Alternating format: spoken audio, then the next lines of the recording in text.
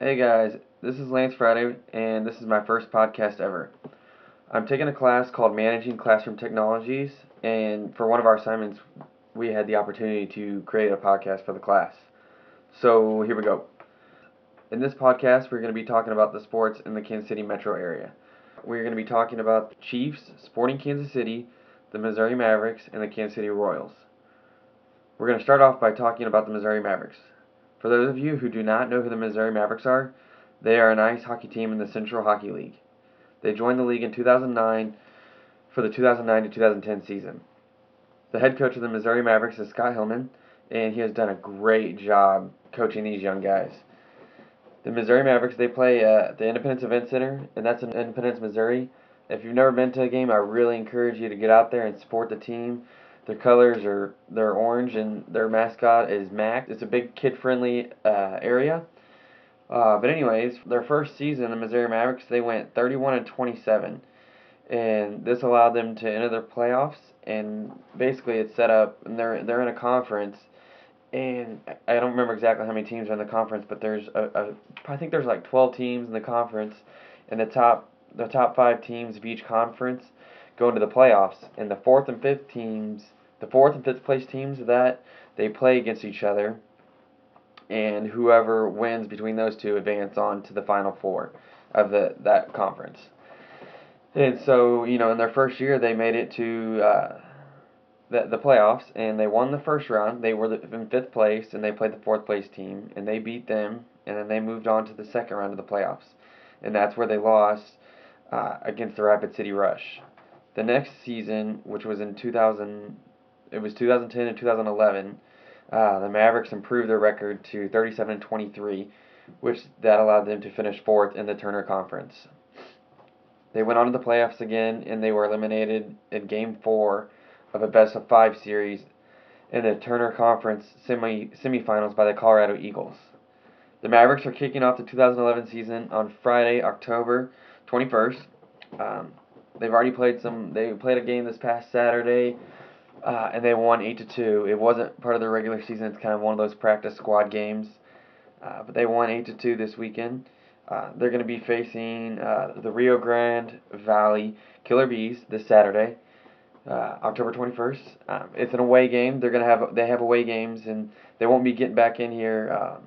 They won't have their first home game until November 5th, and that's on a Saturday, and they're going to be facing the Wichita Thunder at 7:05 p.m. If you've never been to a Missouri Mavericks hockey game, I would really encourage all of you guys to do that. It's so much fun. It's really affordable. It's probably you can get tickets for 12 to 16 bucks for decent seats. It holds almost 6,000 fans, and every Friday and Saturday night is packed. So you need to make sure you get your tickets like a week or so early if you're going to a Friday or Saturday night game. If you would like to learn more about the Missouri Mavericks or take a look at their home schedule, away schedule, their promotional schedule, or their mascot and kind of some of the kind of other activities that they have, you can check out their website, and it's just www.MissouriMavericks.com. Moving on, we're going to be talking about Sporting Kansas City.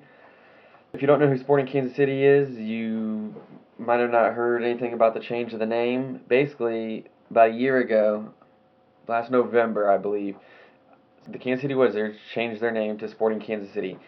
And they did this because they were getting a new stadium, and so they wanted to kind of reflect those changes on their uniforms and their team name. So our new name is Sporting Kansas City. In addition to that name, they also changed their logo. Their new logo is still an inverted teardrop, and basically that's because that's how the Kansas City Wizards, that was what their logo looked like. And now there are 11 stripes on the logo on the left side of it, and those 11 stripes stand for the 11 players that are on the field. With the name and the logo change, Sporting Kansas City also got a new field called Livestrong Sporting Park. If you've never been there, it's also a really great atmosphere for soccer fans. I've never been to a Kansas City Wizards game. I went to my first soccer game this year, and it was at Livestrong Sporting Park. And basically, right now they have this thing called the sporting membership. And basically, all you have to do is go to joinsporting.com. You sign up with your name and email address, phone number, address, that kind of basic information, and you get 3 free games a year. And the games and the tickets that you get are the members club, so only a select people get to go in there and stuff. and basically you're sitting right behind the home goalie for most of the game, or for the first half of the game. And the second half you switch off. So you get to sit and you sit on bleachers, but they're $20 tickets normally, but you get them for free. Another advantage to Livestrong Sporting Park is that the parking is also free. The stadium holds about 18,500 people, and if you're walking in, you can see on the seats that it says Sporting. It's really cool. So this year, they started off going 7-0 at home, and they finally lost against the Richmond Kickers. Also, if you didn't already know, Sporting Kansas City locked up a playoff berth this past Saturday by beating the New York Red Bulls with a final score of 2-0 at home. Teal Bunbury had a goal in the 57th minute, and CJ Sapong scored a goal in the 74th minute. This win, Sporting Kansas City clinched a spot in the MLS playoffs. Final game of the season is going to be this Saturday, October 22nd, and that's at 6:30 p.m., but that's an away game, so probably not going to be able to make it to that.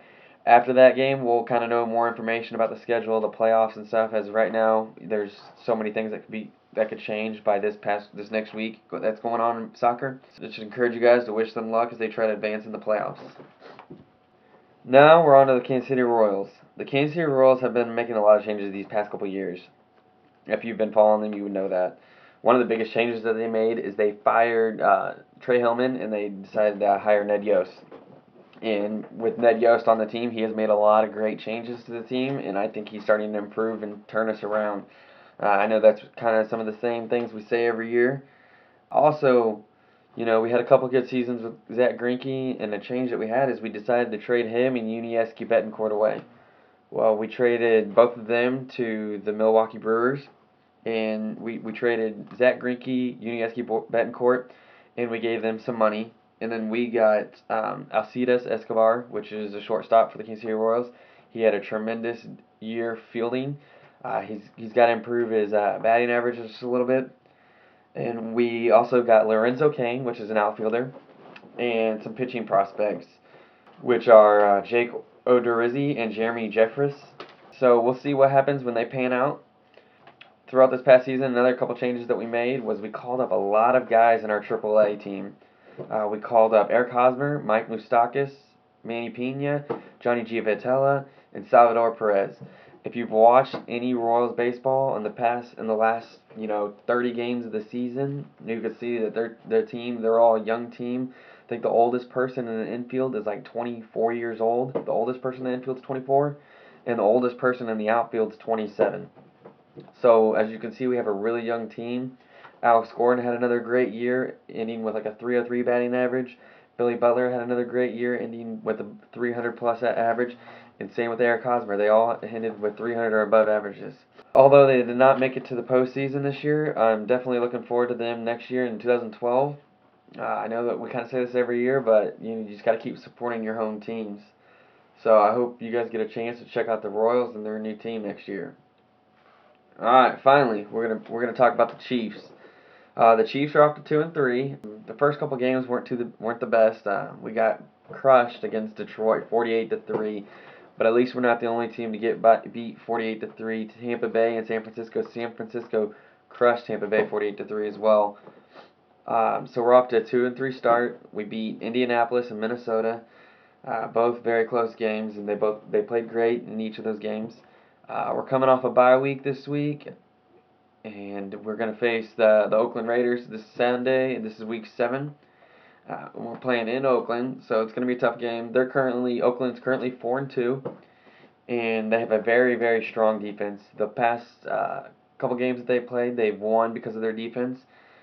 It's always came down to the last series of drives, and the other team would have the ball, and they're coming down, and Oakland just stops them. So I was reading some more articles, and I found some stuff out about Jonathan Baldwin. He's a guy that we picked up this year in the draft. He's a wide receiver. He comes out of Pitt, University of Pittsburgh, and this week might be his first start, but we don't know if he's going to start yet. This is what Coach Todd Haley said. He said, I don't think it's a lock that Jonathan will be active or not. Right now, we'll go through this week. There are a lot of factors that will play into that decision. So, we don't know what's going to happen here. Hopefully he gets a chance to play. I mean, at least a little bit, so we can kind of see what he's made of. I watched some of his videos on his highlights on YouTube, and He's got a pretty high vertical, so he should be able to jump pretty high. And he's supposed to be compared to like a Dwayne Bowe type deal. During the preseason, basically what happened was he got into like a little tussle with Thomas Jones, and he broke his thumb, so he's been out for the 4 weeks. He was out for the first 4 weeks, 5 weeks, and then we had the bye last week. So, but his thumb's healed now, and he's ready to go. But we'll see what Todd Haley decides. So this week is going to be a tough week against the Raiders, and I hope they can pull it off. And I'm looking forward to a good season with the Chiefs this year. I got some season tickets with three of my friends, and we were going to go to about 4 or 5 of the games. We went to both of the preseason games, and so just wish them luck this year as they try to advance their season, advance their record, and make it into the playoffs. Well, that's all I have for this week's podcast. Please subscribe for future podcasts, and thanks for listening.